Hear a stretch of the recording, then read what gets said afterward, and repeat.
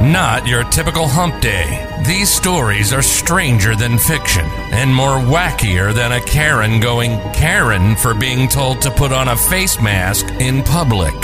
Brace yourself. This is Bro Rant's Weird and Wacky Wednesdays. Your hosts, Nick and Reg.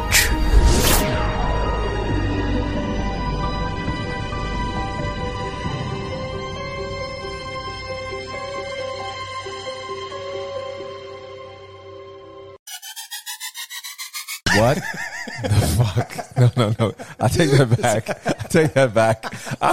I'm not buying what this chick is selling. Actually, I've got too much stockpiling out of myself already. I'm good. Whoa. Okay. Well, that just goes to show.